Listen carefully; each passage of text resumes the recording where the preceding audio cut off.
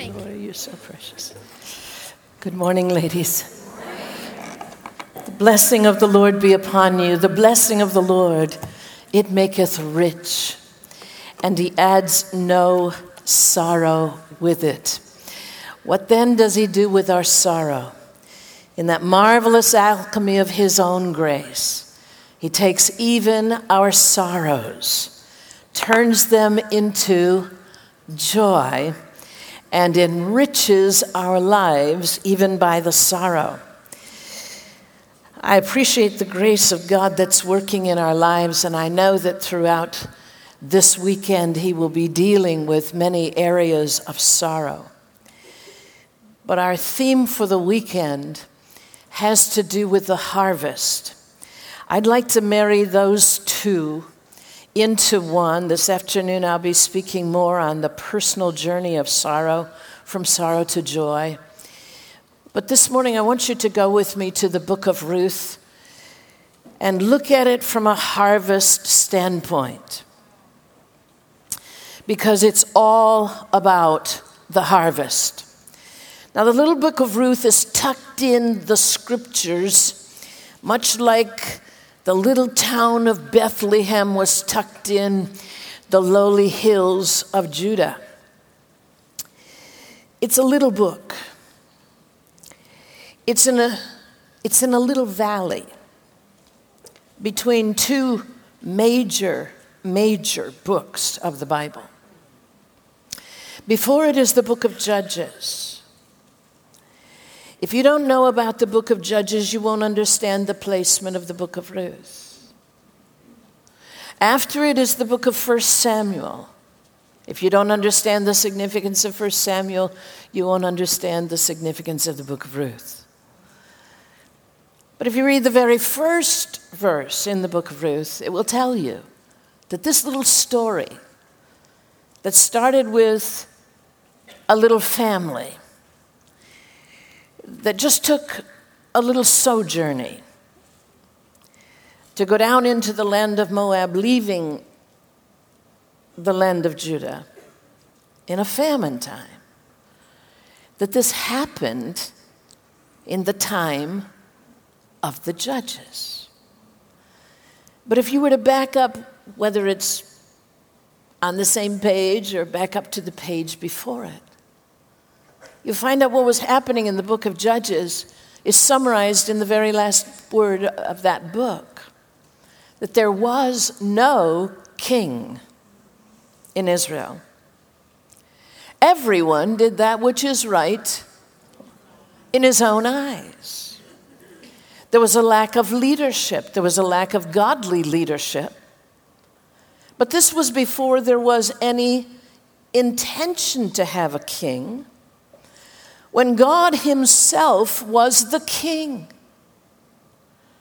That God never intended from the original purpose for his people for them to be a kingdom like unto the other kingdoms of the world. That he desired for them to be a kingdom of priests, ruled by the priesthood, who taught the law of God. And that was the standard for all of life. But as time progressed, the priests weren't doing their work. And the people weren't living under the law that God had given them. They weren't concerned for holiness. And so a terrible cycle started taking place that you'll see over and over in the book of Judges. When I was much younger, I used to think it was a long, long time, 40 years, 30 years, even 20 years. But we find cycles throughout the book of Judges, though it's not a long book. It covers many, many years in the history of Israel. And in that history, this cycle would take place. God would raise up a deliverer, would give them mighty victory. And then for a season, they would again embrace his law, live according to his upright rules. And then they would again do evil in the sight of the Lord. And this became the cycle. They would do evil in the sight of the Lord. And then he would sell them into the hand of the enemy. I'd like you to say that phrase with me. He would sell them into the hand of the enemy. For my own sense, I believe that's what's happening to our nation. Sell them into the hand of the enemy, and they would come under oppression. They would be robbed of their defenses. They would have no weapons. And a great enemy would take over and oppress them and would have more might and strength and more weaponry, more power, and would keep God's people in slavery until they would cry unto the Lord. Marianne gave you one of those times of crying earlier than the book of Judges. And when they would cry unto the Lord, then he would raise up a deliverer. And that deliverer would be so appreciated that, like Moses, he would become the judge. He would be the leader. He would be the ruler. Some of them were righteous judges and some of them were not. Some came from lowly backgrounds. Some of them didn't seem qualified to be leaders, but they were the ones who would respond to the call of God, and they would become the leaders. Some of them reticent. Some of them we wouldn't have thought should come into such a place. One of them, a woman. And of course, there is the interpretation that says the only reason that God had to use Deborah is that there wasn't a man he could call. I have a hard time with that because I don't find any other volunteers. And God has his way, and even Barak wasn't a volunteer per se. God has his ways when he wants to persuade him, and he's the great persuader. But I believe rather it's because this Deborah was sensitive to what was happening in her nation, and she started to care. And she saw how the struggles of people were such that the only answer for them was some word from God.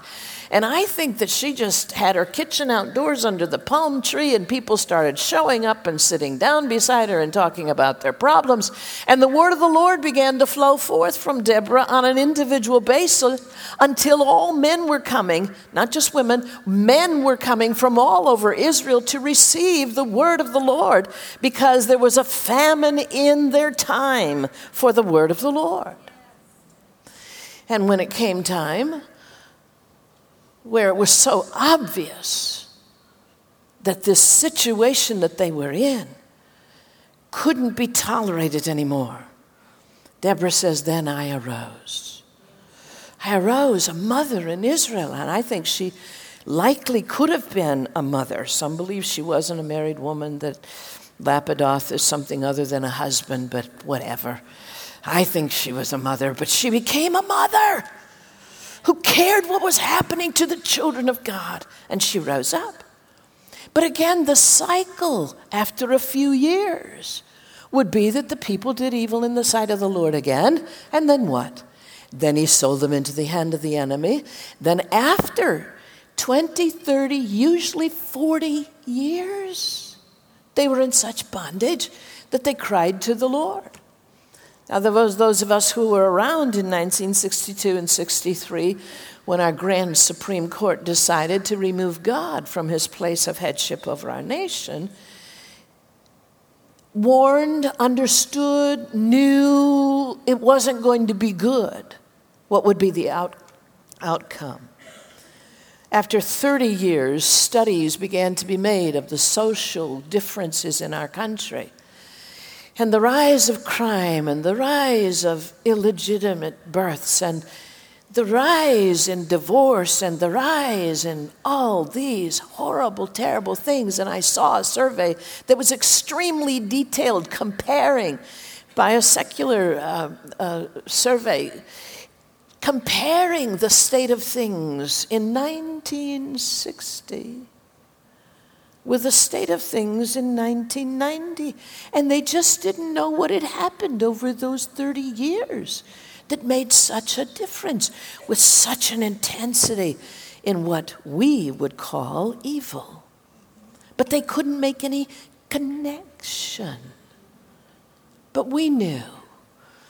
And the grand prayer movement began to rise, and we began to meet and call upon the Lord, and the cry of God's people went up.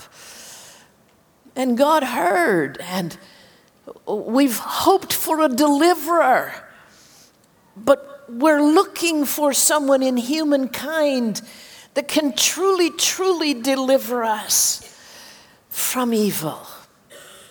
And so we've watched a cycle now of 40 years, and things just aren't better.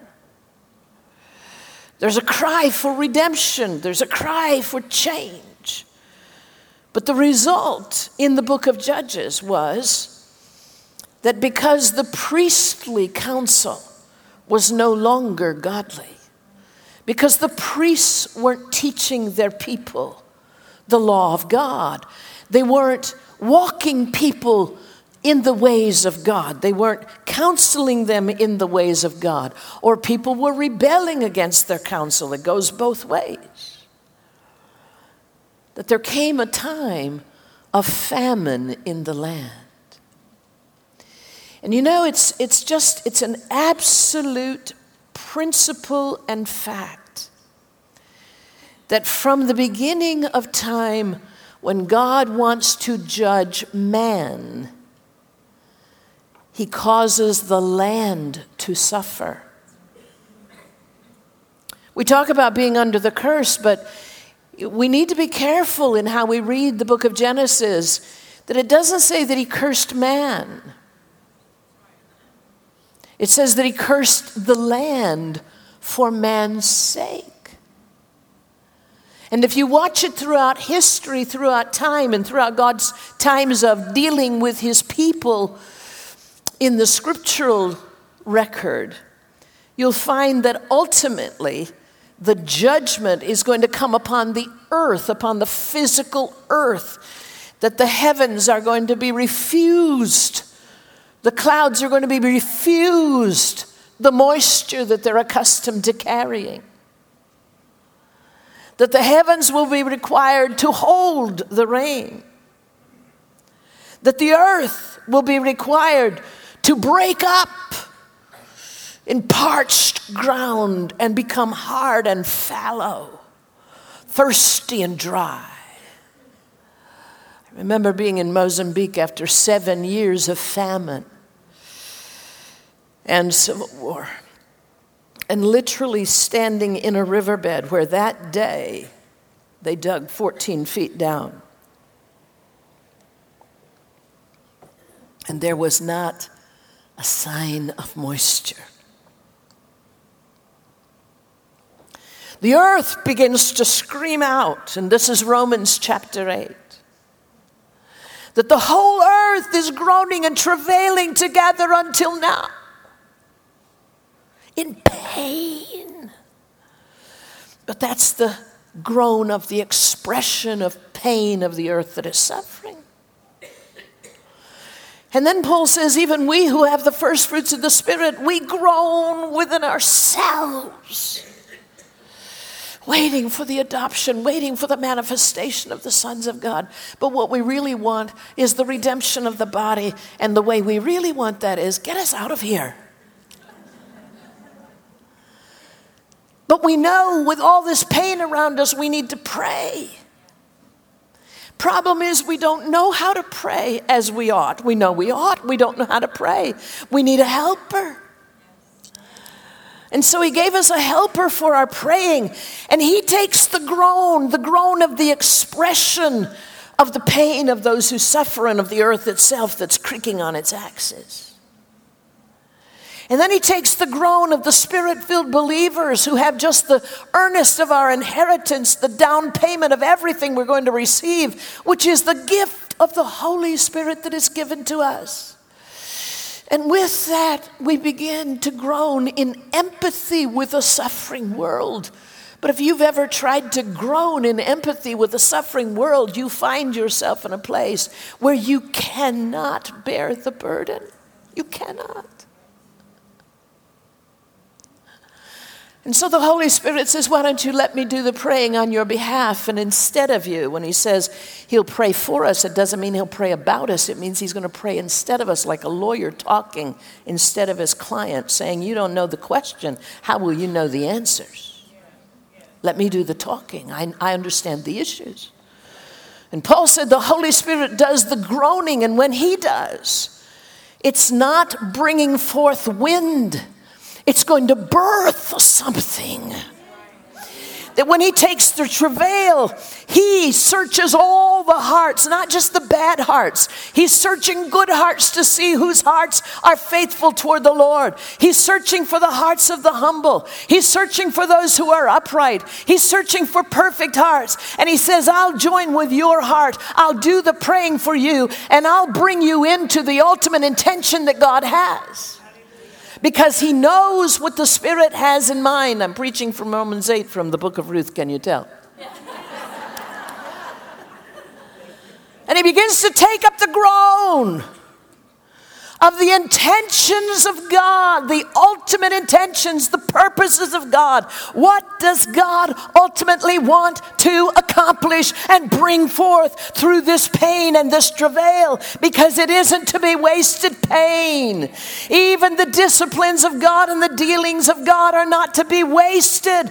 They're to bring forth something fresh and new of the purposes of God in that generation. And so when he begins to groan and travail with the saints and for the saints, instead of the saints and through the saints, Paul said not only does he search the hearts, he knows what he has in mind, he knows what his intention is, but also he begins to pray instead of the saints according to, King James says, according to the will of God, accurate translation, according to God. What does God want? What is God thinking? How does God see this thing? Where is it going? What's it coming to? What's he going to birth? And then you may have Romans 8:28, but you may not have Romans 8:28 until you get Romans 8:27. If the Holy Spirit isn't birthing it, it's not going to be good. But if he is taking the groaning, if he is doing the travailing, if he is bringing forth according to the intention and mind of the Spirit of God, praying according to God, then everything, we know that, everything, but it starts with and. It's a coordinate conjunction. It's joined to verse 27. You can't have it without that. It's equal rank. And then we can know that all things, even the bad things, even the things of pain and travail and groaning and suffering and sorrow, even what the land has paid of a price for the sins of man, can have something birthed and brought forth that will do the work of God in the hearts of people. And then we know that all things will work together for good to those who are loving God even in the midst of the pain, who are loving God in the hard times, who are loving God through the times of chastening, even the times of war, even the times of famine. They're loving God. They're choosing God above all gods. They're saying only one God. And if they love him, they will say, and I know I'm called according to his purpose. And then his purpose will be accomplished. Such is the story of Ruth. That when the land was travailing, when there was a famine in the land, when the land could not fulfill its created purpose, when even if somebody gave the land dry seed, and even if it opened its mouth to receive the seed and opened the womb of the earth to receive the seed, it could not produce because there was no rain. You have to know, even in the scripture that is called forth time and time again at offering time from Malachi, that says, if you bring your tithe into the storehouse, prove me now, test me, see if I will not pour you out a blessing that you cannot contain. If you think of that in an American way of how we pay our tithes, we bring money. But when they paid tithes, they brought from their harvest. They brought the first fruits of the harvest. They brought what they brought in from the field that week. They took the first part of it and set it aside in their own storehouse for that week. But when they came to the house of God at the end of the week, they carried bushels of grain. They carried harvest back to God and gave him a first fruits offering. And he said, when you stop giving me the first fruits of the harvest, and the other things for which he was updating them on their record with him. He said, if you'll bring it to me, you'll give me the first fruits. See what I'll do. When God said open the windows of heaven, honey, he didn't mean the treasury is on the second floor and he's going to open a trap door and drop money. It's not dollar bills and coins falling out of the heavens.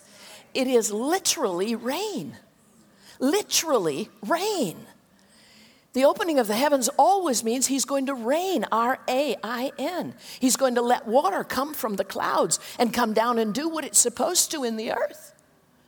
And when he pours out that blessing that you can't contain, that fallow ground, that hard ground, that dry ground, that unproductive ground, that barren ground, that famine ground is beginning to open up and be saturated. But it won't be able to contain it. It'll be like floods on dry ground. But it will eventually soak in. And when it does, what a harvest is going to come from the seed that is already in the ground and from the seed that has been preserved from time before in the ground where it couldn't be fruitful. But there's no seed even to plant. If he doesn't bring forth out of the seeds that have already been planted in hope and in faith, there's no new seed. It's been eaten. It's gone. There isn't anything to plant. It has to be a brand new harvest from an old planting to start with. But soon the land will begin to rejoice, the very earth, saying, I feel it now. I'm not dry anymore. I'm not thirsty anymore. I'm filled with water. And now I can give nourishment to the seed that is in me, and I can cause it to come forth, and I can be fruitful, and I can give a harvest that they won't be able to contain because I have received from heaven the rain. The earth longs to be fruitful, but it is man who determines how the earth must suffer. In the end, God is going to produce a new heaven and a new earth, and it's all going to be glorious. But for now, we're hearing the groaning.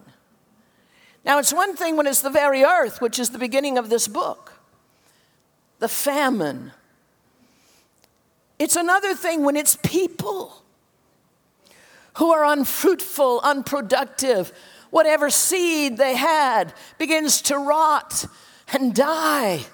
And there's no new harvest that can come of their lives. And that's the story of Naomi, who herself had carried seed and had been fruitful, and then she watched the harvest of her life die. At the end of the book, we lead into 1 Samuel, the very last word of the book of Ruth. Can you give me the last word of the book of Ruth? What's the last word of the book of Ruth? David. David. David.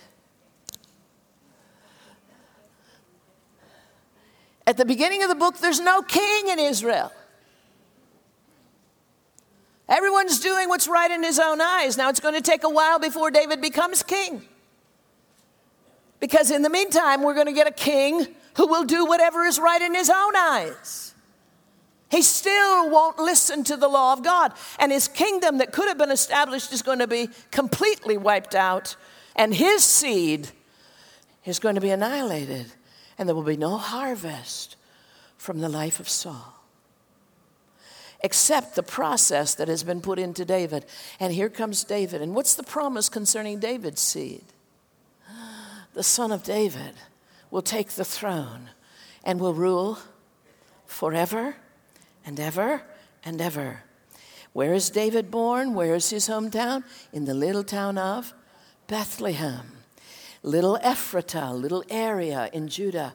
Oh, you may be small, the prophet said, but someone's coming out of you that's very famous. What does that have to do with the book of Ruth? That's the last blessing that is given in the book of Ruth, that when Ruth does have a child, there is going to come forth blessing who say to her, may the blessing that's upon you be such that you will be like Leah and Rachel, who built the house of Israel. And you will build the house of Israel through your seed. Nourishment is going to come back to the famine-driven Naomi, whose husband, listen to what his name means, Elimelech, led her out of Bethlehem to Moab, but his name means to whom God is king. Say it with me. To whom God is king. He's representing the old. When the people lived with the knowledge that God is our king, we need no other king. We're ruled by him. We don't need kings of the earth. But he represents those who, though they've carried it in name, Marianne went so well into this last night, I don't have to go in detail. But though they carried it in name, they didn't live that way. And so it can be debated. Did Elimelech pray about it and hear from God, go down to Moab during this time of famine? Or did he just escape the consequences of the sins of the people, separate himself from the judgment, go down to a foreign land, a cursed land, a land truly under curse, the land of Moab? Did he do that out of just his desire to escape, or was God his king? And did he hear somewhere deep inside him, during this time, you take your little family, you go down into Moab, because there's a new harvest beginning, and I've got a harvest down in Moab. And I'm assuming you know the story, because I don't dare start taking it verse by verse by verse, because I love the book of Ruth. Every verse preaches and can preach for an hour. But there was a harvest down in Moab. And to all you sorrowing women, I want to say to you, and I'll do more this afternoon in my workshop, you can count on it if you will be faithful to God even when you don't understand him. If even when you feel that your name no more should be called Pleasant One, which is what Naomi means. When you change your own name to Mara, bitter, because the hand of the Almighty has gone out against me, it seems. And the Lord has dealt very bitterly with me. I went out full, I'm coming back empty. I don't understand. You see, sorrow so changes people that even her friends didn't recognize her. Now, my Bible's written in monotone, so I never know exactly how they said what they said. But when she walked back into that village, tired and old and bedraggled, perhaps she had been gone as much as 20 years. And she came on the edge of the city, and somebody saw her, and her friends came, and they asked as they looked at her, "Is this Naomi?" I don't know how they asked it. Did they really, really recognize her and say, "Oh, is this Naomi? Oh, it's Naomi. Is this really Naomi? Have you come home after so long a time? We've been waiting for you. Oh, can it be? Is it really real? Naomi's back." Or did they look at her and say, "Is this Naomi?" Naomi? Is this the pleasant one that went out of here youthful and with rosy cheeks and all full of joy until the day her husband said, I'm taking you away from your family? She said, don't even use the name Naomi anymore, because there's a mix-up of Mara and me. I'm not the pleasant one.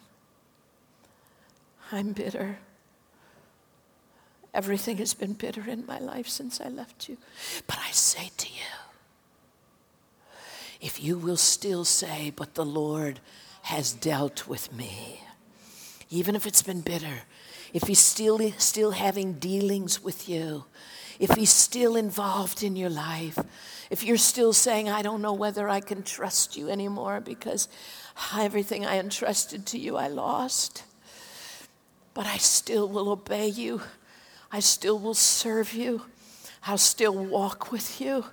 I'll still wait to hear a word of hope even down here in my Moab, my place of loneliness and separation, my place of loss, where I feel like an exile from the blessings of God. I'm still going to wait for a word from you. And there came a day when she heard that the Lord had visited his people again in Bethlehem. And there was bread in the house of bread, Bethlehem, house of bread. That there was bread in the house of bread, that the harvest was come, and that there was now hope for happiness for his people in Bethlehem. And the word grabbed a hold of her. It got to the depths of her. It put a will into her. It put a rise up into her. And she arose. She got up. She stood up. She rose up in her spirit so that she might come up out of the place where she was and headed back to Bethlehem. I'll take you on that journey this afternoon.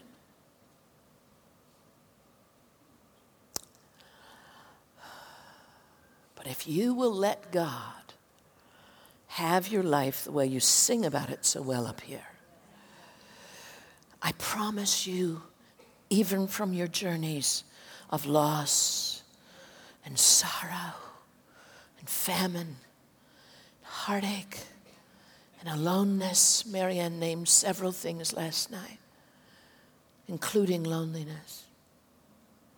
I promise you, you'll come back returning, bringing your sheaves with you. There's a harvest. It was no small harvest that she got in Moab. She went in a time of famine.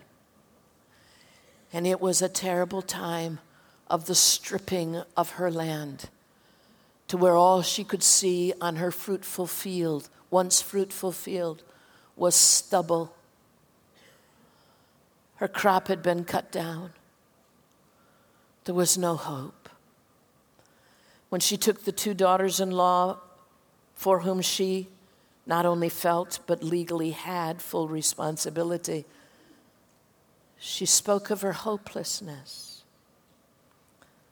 She said to them at the border, I'm too old. Now that's discouraging for people like me. I'm too old to have a husband. No, I don't have one. No, I never did. Yes, I had chances. Yes, I almost did. Don't feel sorry for me. I'm determined he kept me single so I could keep other people married. I do. I spend so much time in marriage counseling. No, I didn't have a husband, but my mother did, and I know what one is. He's 92. She's 91. They're still lovers.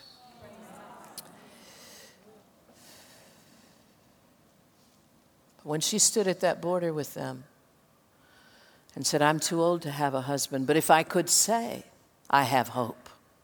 Now, if she says, if I could say I have hope, what's she saying? I don't have any hope.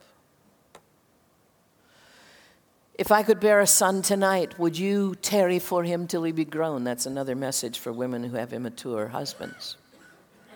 It is. Will you tarry for him until he be grown? Will you stay with him and refrain from going to find another husband while I grow this one up? And he does it. When Jesus gets inside a man, he grows him up.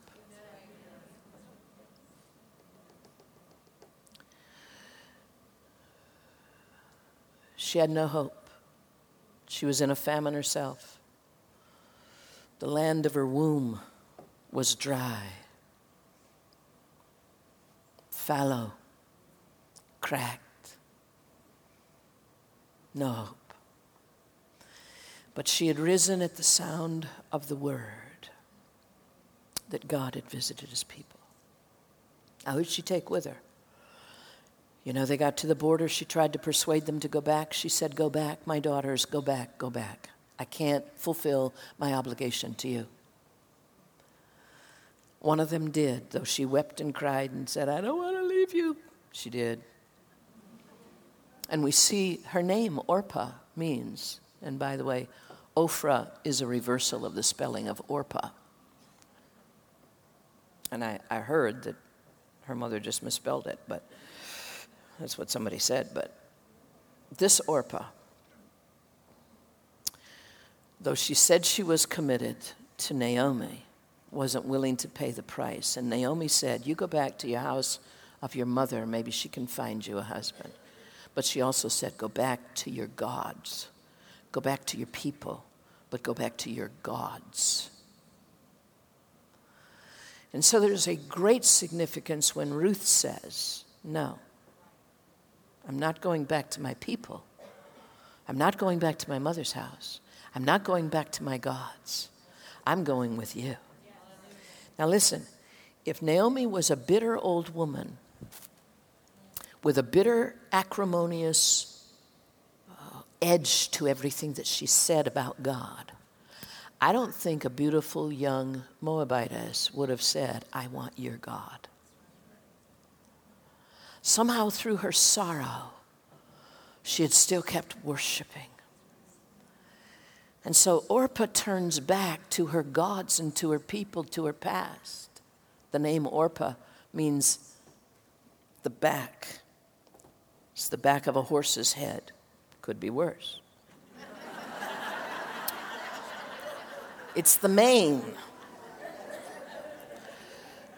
The word literally comes from a word that means decline or incline. And so it's the incline at the back of the horse's head, and then it's the mane, the hair that grows there. And this is all we see of Orpah as she turns and goes back. We see the back of her.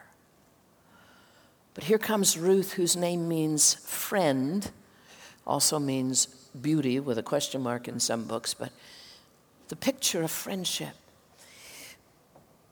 But when she comes alongside Naomi, she's entering into that covenant not with Naomi only. She said, your God will be my God. When Boaz speaks of her later, he says, this God under whose wings you have come to trust, means you've put your whole life under the care of this God of heaven. And the two of them traveled. And then you'll find at the end of chapter 1, when I first came in yesterday and was just going back to the bookstore to put our things in there, a lady came up to me. I don't know which one of you it was. Forgive me, I don't remember. But she just almost knocked me off my feet because she was looking for the harvest. I'm looking for the harvest. And she said, and today the devotional was, and I thought, did they send out a devotional book that all attendees are supposed to read? The devotional was about Ruth and Naomi when they came to Bethlehem at the beginning of the harvest. And I just looked at her and thought, I missed the devotional today, but this is what I'm full of. And I said, I'm going to speak on that tomorrow. First confirmation, there have been others.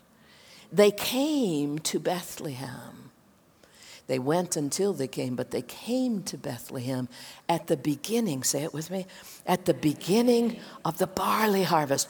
Do you know what season that is? Do you know the significance of that on the calendar of the church, in the history of the church? The beginning of barley harvest is the feast of Pentecost. It's the first fruits of the harvest. Penta means 5. It just means 50 days after the Passover.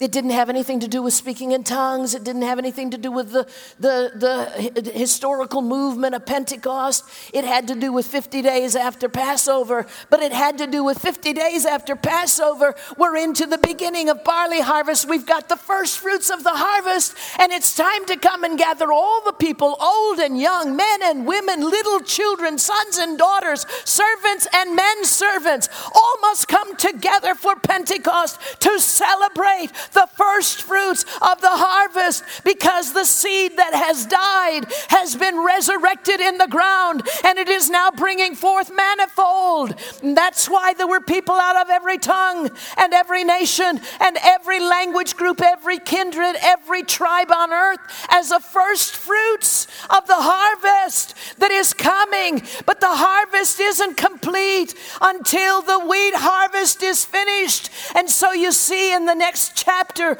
Ruth going into the field to glean. But at the end of that chapter, let me tell you where we are. At the end of chapter 2, we're at the end of the harvest of barley and wheat. It's time for the ingathering of the full harvest. It's the Feast of Tabernacles. It's when everybody sleeps out under a temporary dwelling. People build booths, and people sleep on the threshing floor. It's winnowing time. It's time to see what's the true harvest, what has come.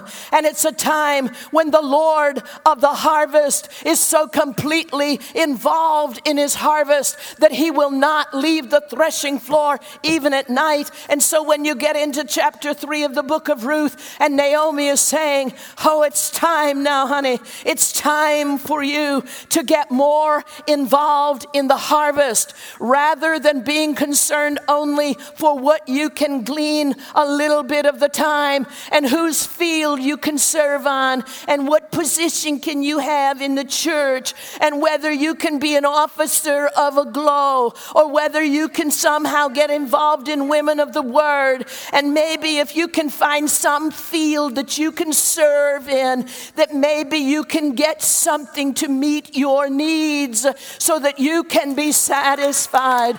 And maybe you can get a little bit that you can take home, and you can give it to the people that you are waiting upon and serving.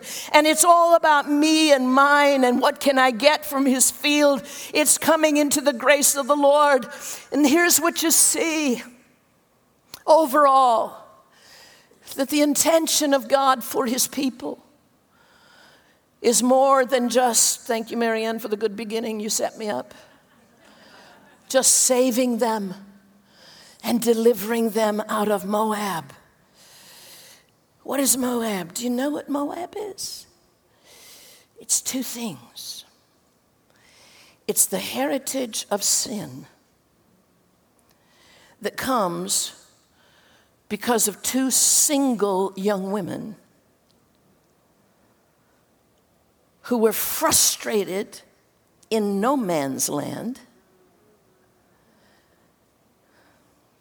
Come on. Because after Sodom and Gomorrah were destroyed from their little city of Zoar, they finally had to go further up the mountain with only their dad with them. The only man in their lives. And they looked out on the scorched earth around them as far as they could see with their little single eyes, but not single-eyed for the purposes of God. Looking out of, how can I be fulfilled? How am I ever going to be satisfied? How can I fulfill my purpose? I'm a woman. I have a womb. I'm a womb man. That's what the word woman means. It's from the Old English, womb man. And there's no seed, and it's a famine all around me. And what are we going to do? And 2 single girls talk together. And they say, we can't live without a man. Can't be whole without a man. Yes, I'm single. This is authentic. If a married woman were saying it to you, then you'd say, well, she doesn't understand. Well, I do. And out of their short-sightedness, and their desire to be fulfilled, thinking only with a man, not understanding what that thing that had just happened to Sodom and Gomorrah was all about. At least they did have a desire for a man.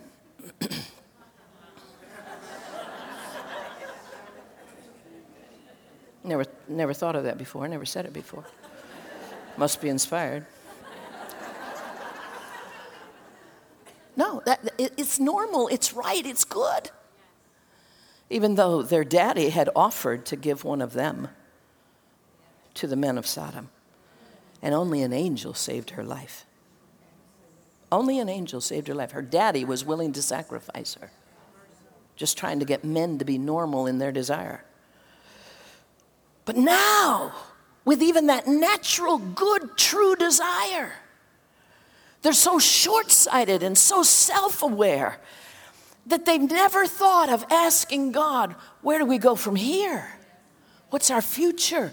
How can we help to reproduce a new crop of people in the earth who are godly? And so they connive. I call it manipulation.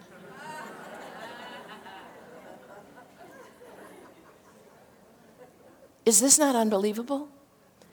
They connive and manipulate their own dad into drunkenness. You get him tonight, you get him tomorrow night.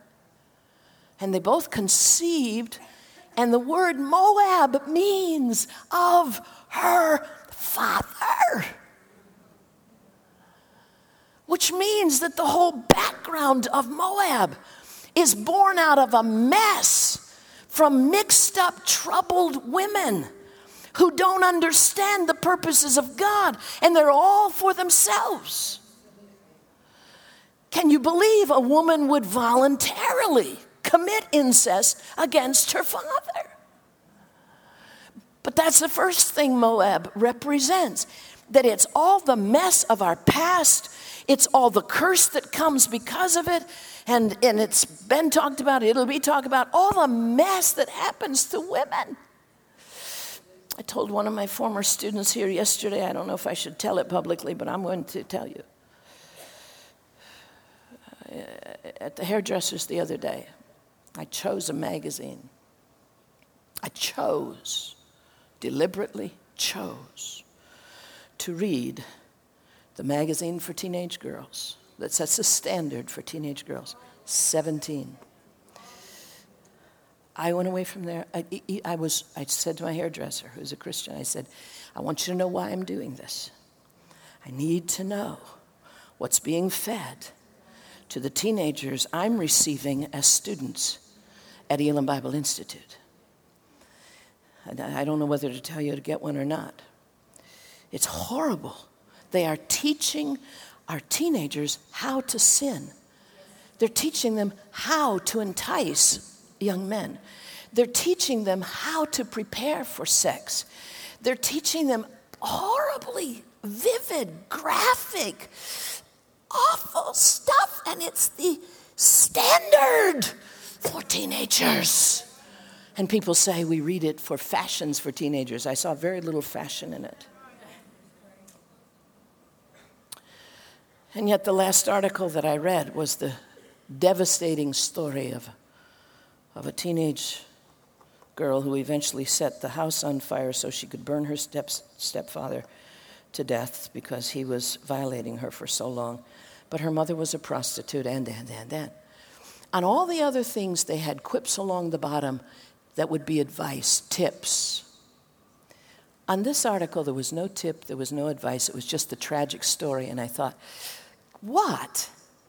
From the beginning of this magazine where you're teaching young women to sin and to prepare to sin, you now have written an article that tells them the consequence of a mother's prostitution and all of this mess that's going on, and you have no tips to give them now. But they won't make a connection that those things that they're advising them there will somehow be connected to what is going on here until somebody steps in. And I looked at my little former student. She's so little, but she is powerful. And I said, get them while you can. Go after them. Get them now. get the teenagers. I asked her, who reads the 17? I said, probably by 13.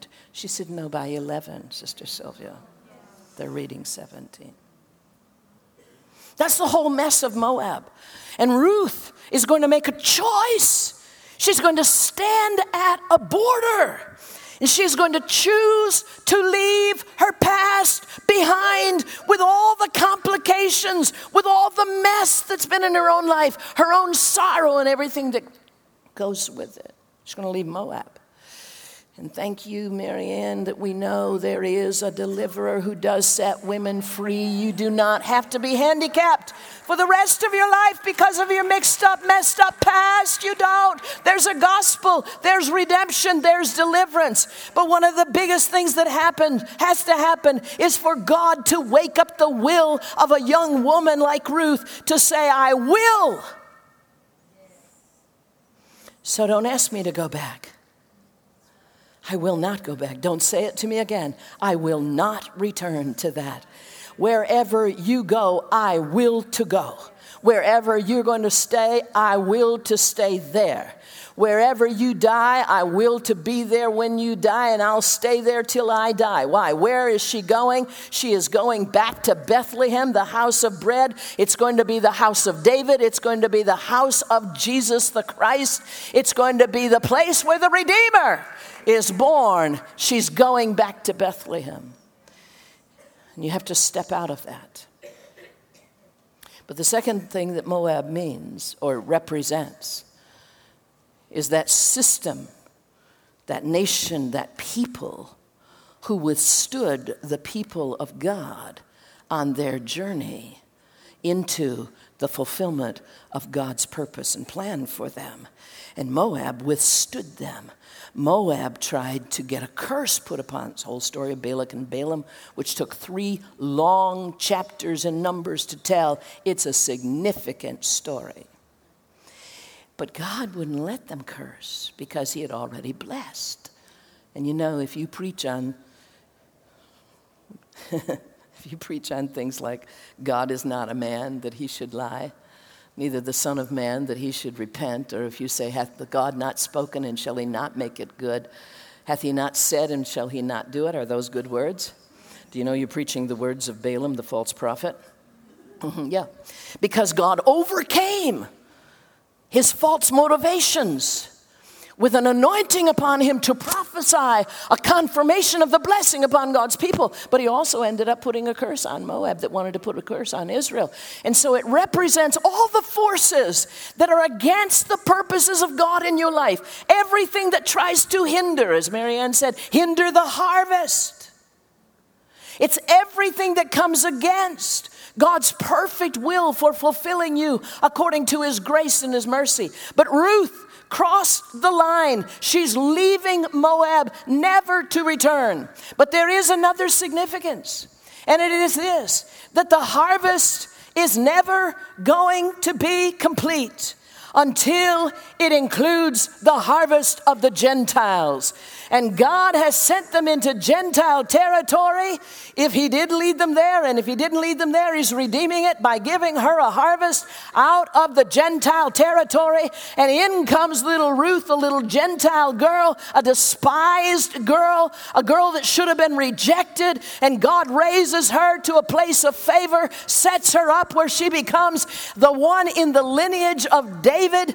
And she herself becomes a symbol of the redeemed from among the Gentile nations. And Boaz is going to receive her. Why? He already knows about those Gentiles. Why? His mama is Rahab. His mama is the first Gentile saved when the children of Israel began to take their inheritance. She's the one who knew about leaving the red rope out there so that those men, when they came back, would not destroy her or her house or anyone that was in her house. And household salvation happened for Rahab. And along came a salmon.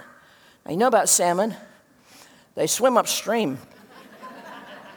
And this salmon said, I'm swimming upstream. I'm going against the tide. I'm marrying that redeemed Gentile woman, and I'm going to make her fruitful. And he did.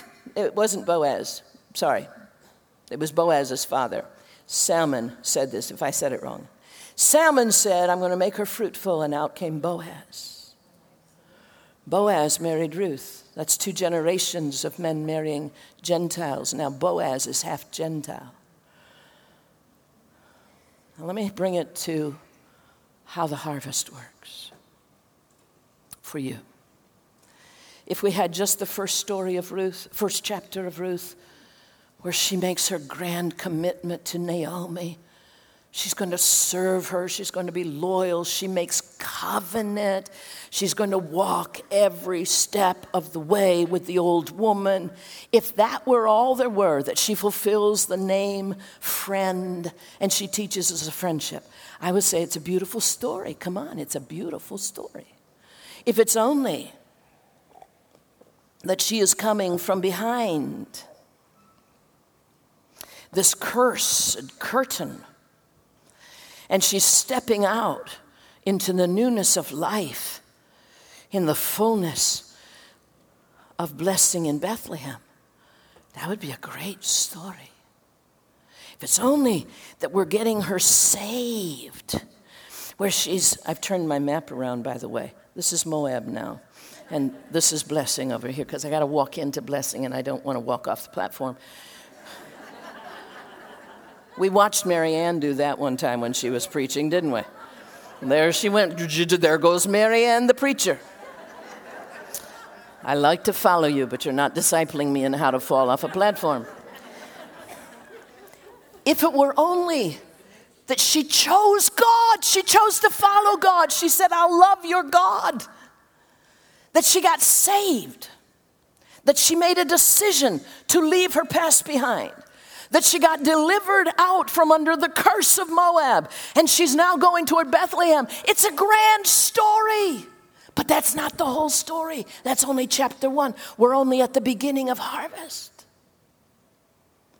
If we just went into chapter 2, ooh, wow, whoa, whoa, whoa, for a single woman, give me a Boaz.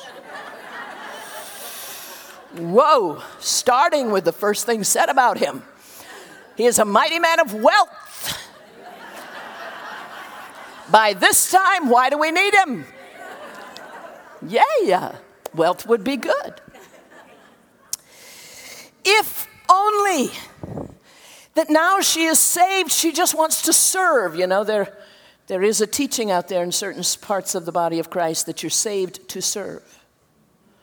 So all she can say is just let me serve. Where do I go? I just need a field. I just need a place to serve. If we could just say, well, she became a missionary in Bethlehem, or she just did the lowly tasks. Or if you scan through the chapter, you'll find, I think, about 10 or more times the word glean. That now all she's concerned about, I'm so grateful to be saved. I'm so grateful to be out of Moab. I'm here in the house of blessing. If I can just glean a little bit, I'll work hard. I'll serve. Pastor, is there anything else I can do? Yes, could you serve between midnight and 5 a.m. on the prayer team? Oh, but I get up at 5 too, and you know, well, that's all right. You still got those 5 hours between midnight and 5. Can you glean a little bit in the prayer meeting? Can you glean a little bit as a teacher? Can I just get enough gleanings and I'll go to the scripture? Oh, God, just give me enough to teach this lesson, please. I don't need big revelations like Mary Ann gets because they cover the whole globe. I just need enough for just my little class. Can I glean a little bit? And I have a mother-in-law I need to take care of. Can you give me enough grace to take care of her? And on the field, it happened to be that she had lighted upon the field of Boaz. And everything changed. And it's a matter now of just finding a place of service. No, he comes on, he blesses everybody, they bless him, courtesy all over the place. He says, whose damsel is this? Oh no, my Bible's written in monotone. I don't know how he said it. He might have said, whose damsel is this?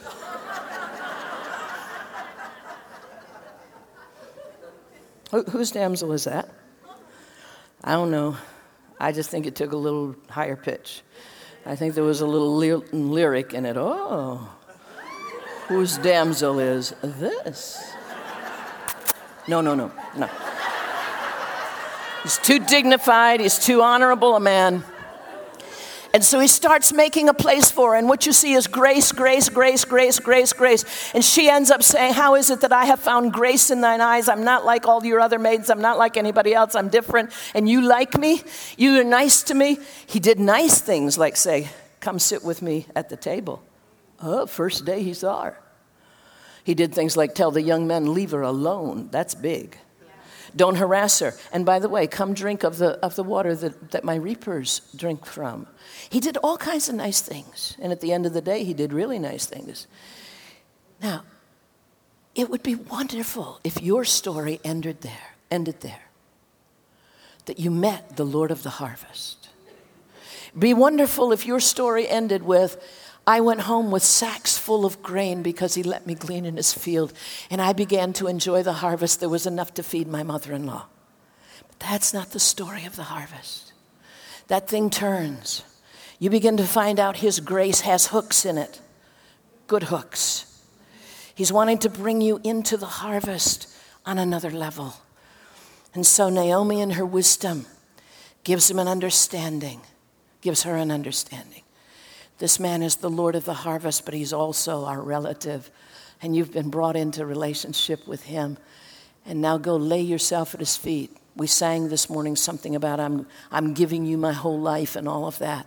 But you know, when she gave him her whole life, she went so that he could cover her, so that he could take responsibility for her, so that he could meet all of her needs, so that he could make her fruitful, because there was still unfulfilled purpose in her life, because she had a sick and weakly husband, and his inheritance had never been fully claimed. And it took someone who understood that for him, Boaz, to keep his full inheritance, he had to be concerned that Ruth would get hers on behalf of the dead one. And here comes resurrection through redemption. And redemption begins to work so that there can be a harvest of people in the family of Mahlon. Boaz's whole purpose is, I'm going to raise up. I'm going to raise up.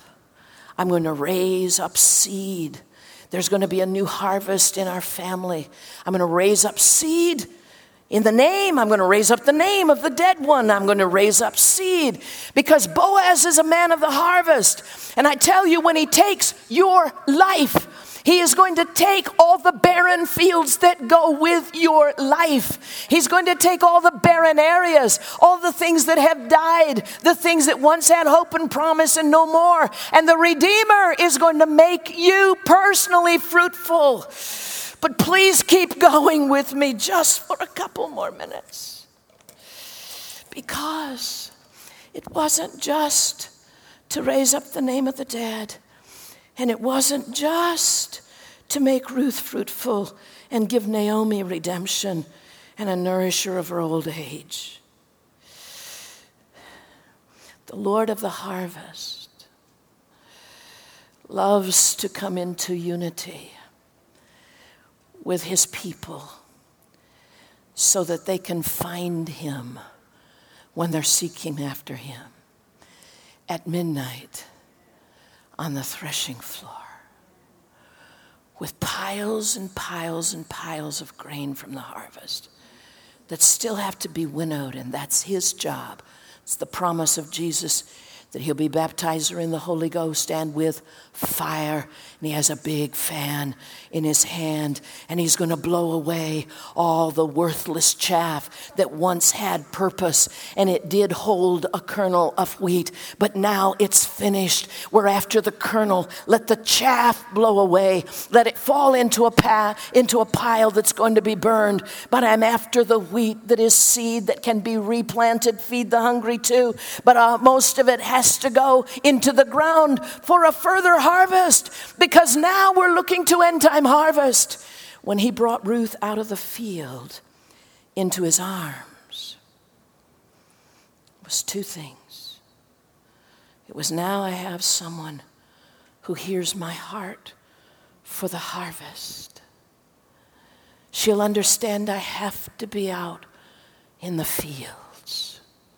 She'll understand how my heart throbs to get my inheritance in the harvest that has been promised me. and what I must do to prepare that harvest. She'll love the tents of the Feast of Tabernacles, living on the harvest field with me.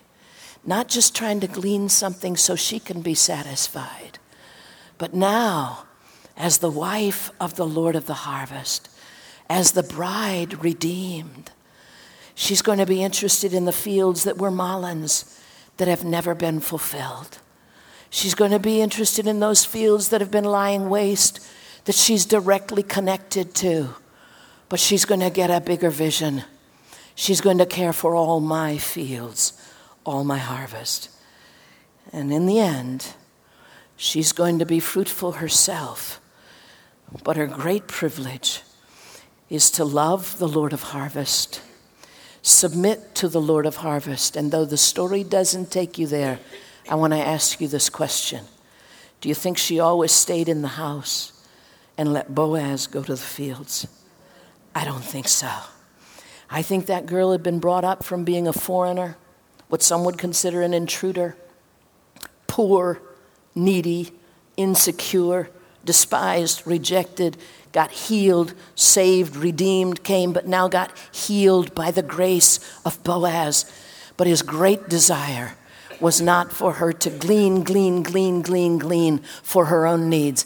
Even when you go to a conference, I say to my students over and over and over, remember, what I'm giving you now is not for you alone.